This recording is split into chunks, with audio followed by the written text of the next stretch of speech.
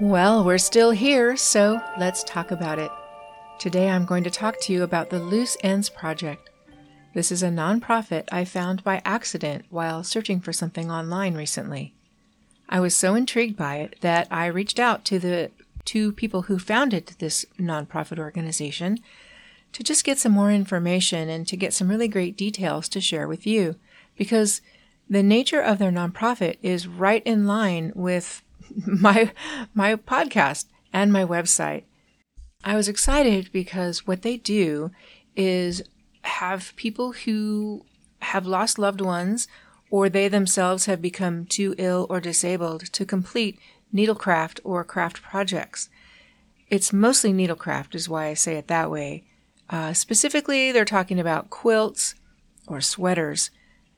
Jen and Maisie are their names, and they founded this nonprofit originally for knitters because they are avid knitters themselves, but then it has grown. In fact, they have 17,000 finishers, quote unquote, on their website ready to take on a project for somebody who has an unfinished project on their hands, whether by the loss of somebody that they love or themselves. I love this. It's completely online. No materials or crafts actually touch the hands of Jen and Maisie. Instead, on their website, they connect project holders or project owners with finishers.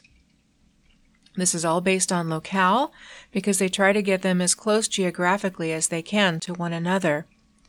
And the purpose for this is so that should they decide mutually that they'd like to meet, they can do that and talk about the project and perhaps the purpose behind wanting it finished, etc.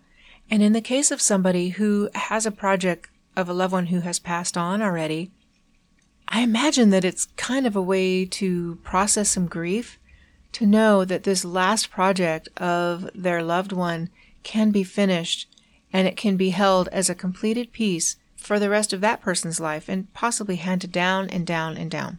You get the idea. So let's talk about this a little bit more. As of last week, when I spoke with Jen, one of the founders of Loose Ends Project, they have 17,000 finishers. They have 66 countries that are represented. And here's what she said about it. These folks are people who've left things behind that are unfinished. The finisher signs up onto the website and then just waits for a match. So Jen and Maisie's role here is to make that connection. They know the project owners, their demographics and needs, location, etc. And then the finishers are online.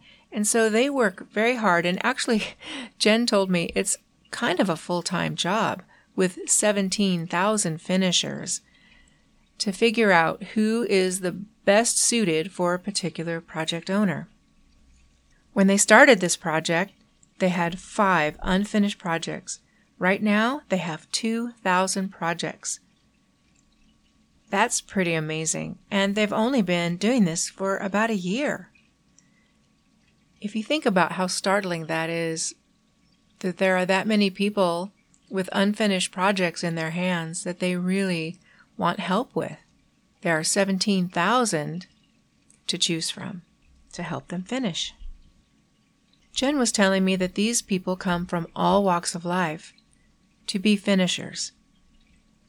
As Jen and I were talking, I asked her about the connection that a project owner can develop with a finisher.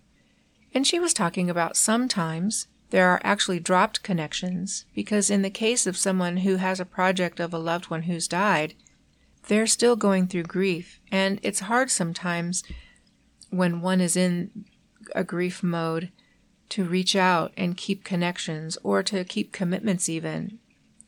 We've talked about that with Whitney a while back, that grief can cloud our focus and so many other of our emotions and abilities just to do daily tasks. And the same is true here. Even though it's a fun, free thing to get involved with, it still takes effort to make a phone call, to return a phone call or email, and then to actually go and meet up with somebody with the item that maybe is treasured by you, or at least you know was held by a treasured loved one. I also asked Jen whether finishers guided project owners to be able to finish their own projects, and the answer was yes, absolutely. Some people have a little bit of skill, but they just feel so overwhelmed that they're not really sure that they're able to finish it on their own. However, when a finisher connects with that person, the guidance that they can provide, maybe some of their expertise, is just what the project owner needed to be able to finish that project on their own. So they're enabling someone who feels a little self-conscious or overwhelmed at the time to be able to go on and complete this very special project. I really thought that was a special part of this nonprofit that maybe no one expected. Jen said there are very few negatives about this program. You're meeting crafters who are always doing this, but the extra piece of it is that connection to other people at a time of loss. Jen was telling me as well that she has connections to museums because sometimes a project is so old that nobody has the yarn needed because it's old wool. Museums can also identify the type of craft. For example, she mentioned Tunisian crochet. Now, I've crocheted, but I'm no expert at all. But apparently, Tunisian crochet is a specialty of needlework, and it has a specific design. So museums can help identify what these are. So the project owner will submit a photograph of the item needing to be finished, will explain what they need to have done, whether they have the supplies to do it, etc. Then the project owner would put that in a box and ship it off to the finisher, or when they meet, they could hand it off that way. But the photo is really helpful in identifying and letting the finishers know whether this is a project that they can take on. It's just another way of making that connection and making sure that these are good fits for both the finisher and the project owner. Given that this project was a fun project for Jen and Maisie because of their love of knitting, everything that's done is volunteer. They themselves are spending their 8-hour days without any kind of pay. They do it because of the love they have for the task and understanding the grief and loss part as well. Presently, they have a donations button on their website, and they're looking for corporate sponsors. So then I asked the question, if it's all volunteer, what do you need money for? Well, she replied that they need money to run the website, and they're trying to get these corporate sponsors to pay for shipping and just the tasks of what it is to run a nonprofit, being the website management, the web host, all of those things that are going on in the background. The other part is they don't want the volunteers or the finishers to pay anything out of pocket to get these projects done. So any donations that we would make to the website would help in that regard, because Jen mentioned, if you know a crafter, you know they've got a closet full of supplies. And they want to give those supplies to help these projects be completed. But it's Jen and Maisie's mission to not have them pay out of pocket for any of the supplies to finish a project. And so the donation would help for that. And the crafters that are the finishers wouldn't be using their own personal supplies to get these things done.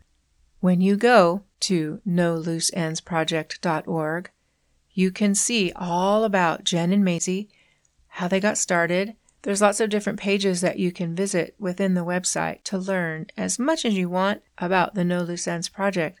But there's also that donate button. If you feel compelled to do that, I hope you'll check it out and press donate. The No Loose Ends Project reminded me of my own mother, who was an avid knitter, but she was also a sewer. She was a crocheter, Anything with needles, she did. The only thing she didn't really get into was quilting, although she was dabbling towards the end of her life, but never really got into it. There were a lot of things that my mom left undone, and so many bolts or skeins of yarn. We had to donate it. We didn't have anyone in our family at the time who knitted. My daughter was the closest one, but she was sewing at the time and did not know how to knit. So what are we going to do with all this yarn? She also had an unfinished sweater that she had been knitting for me. It didn't have any buttons on it. She had purchased them, but she didn't know exactly where the placement should go, and so she was waiting until I could come see her to finish it. When I was seeing her towards the end of her life, she was just unable to do that. I have the sweater. I put the buttons on, and I will have that sweater forever. Perhaps if I ever were to have grandchildren, I would share it with them, or perhaps my niece would like it, just to keep it as a memento of her grandmother. She knitted blankets for all of the children, the grandchildren, when they were born. I have my children's blankets. My sister has her children's blankets, and my sister-in-law has her children's blankets. These are special things that my mom gave her heart in these projects. So then going back to the No Loose Ends project, I imagine so many hearts are feeling encouraged when they know that the project that they have in their hands can be put in the hands of a finisher and actually brought to a point of being complete. Go check out nolooseends.org. Jen and Maisie's photos are on there as well as their story. I think you'll like it. Thanks for being here today. Bye-bye. Thanks for listening today. You can go to my website for more articles, little news pieces, or a transcript of this podcast. The website is whilewe'restillhere.com. If you'd like to join the conversation, you can send me an email too. Thanks again, and until next time, take care.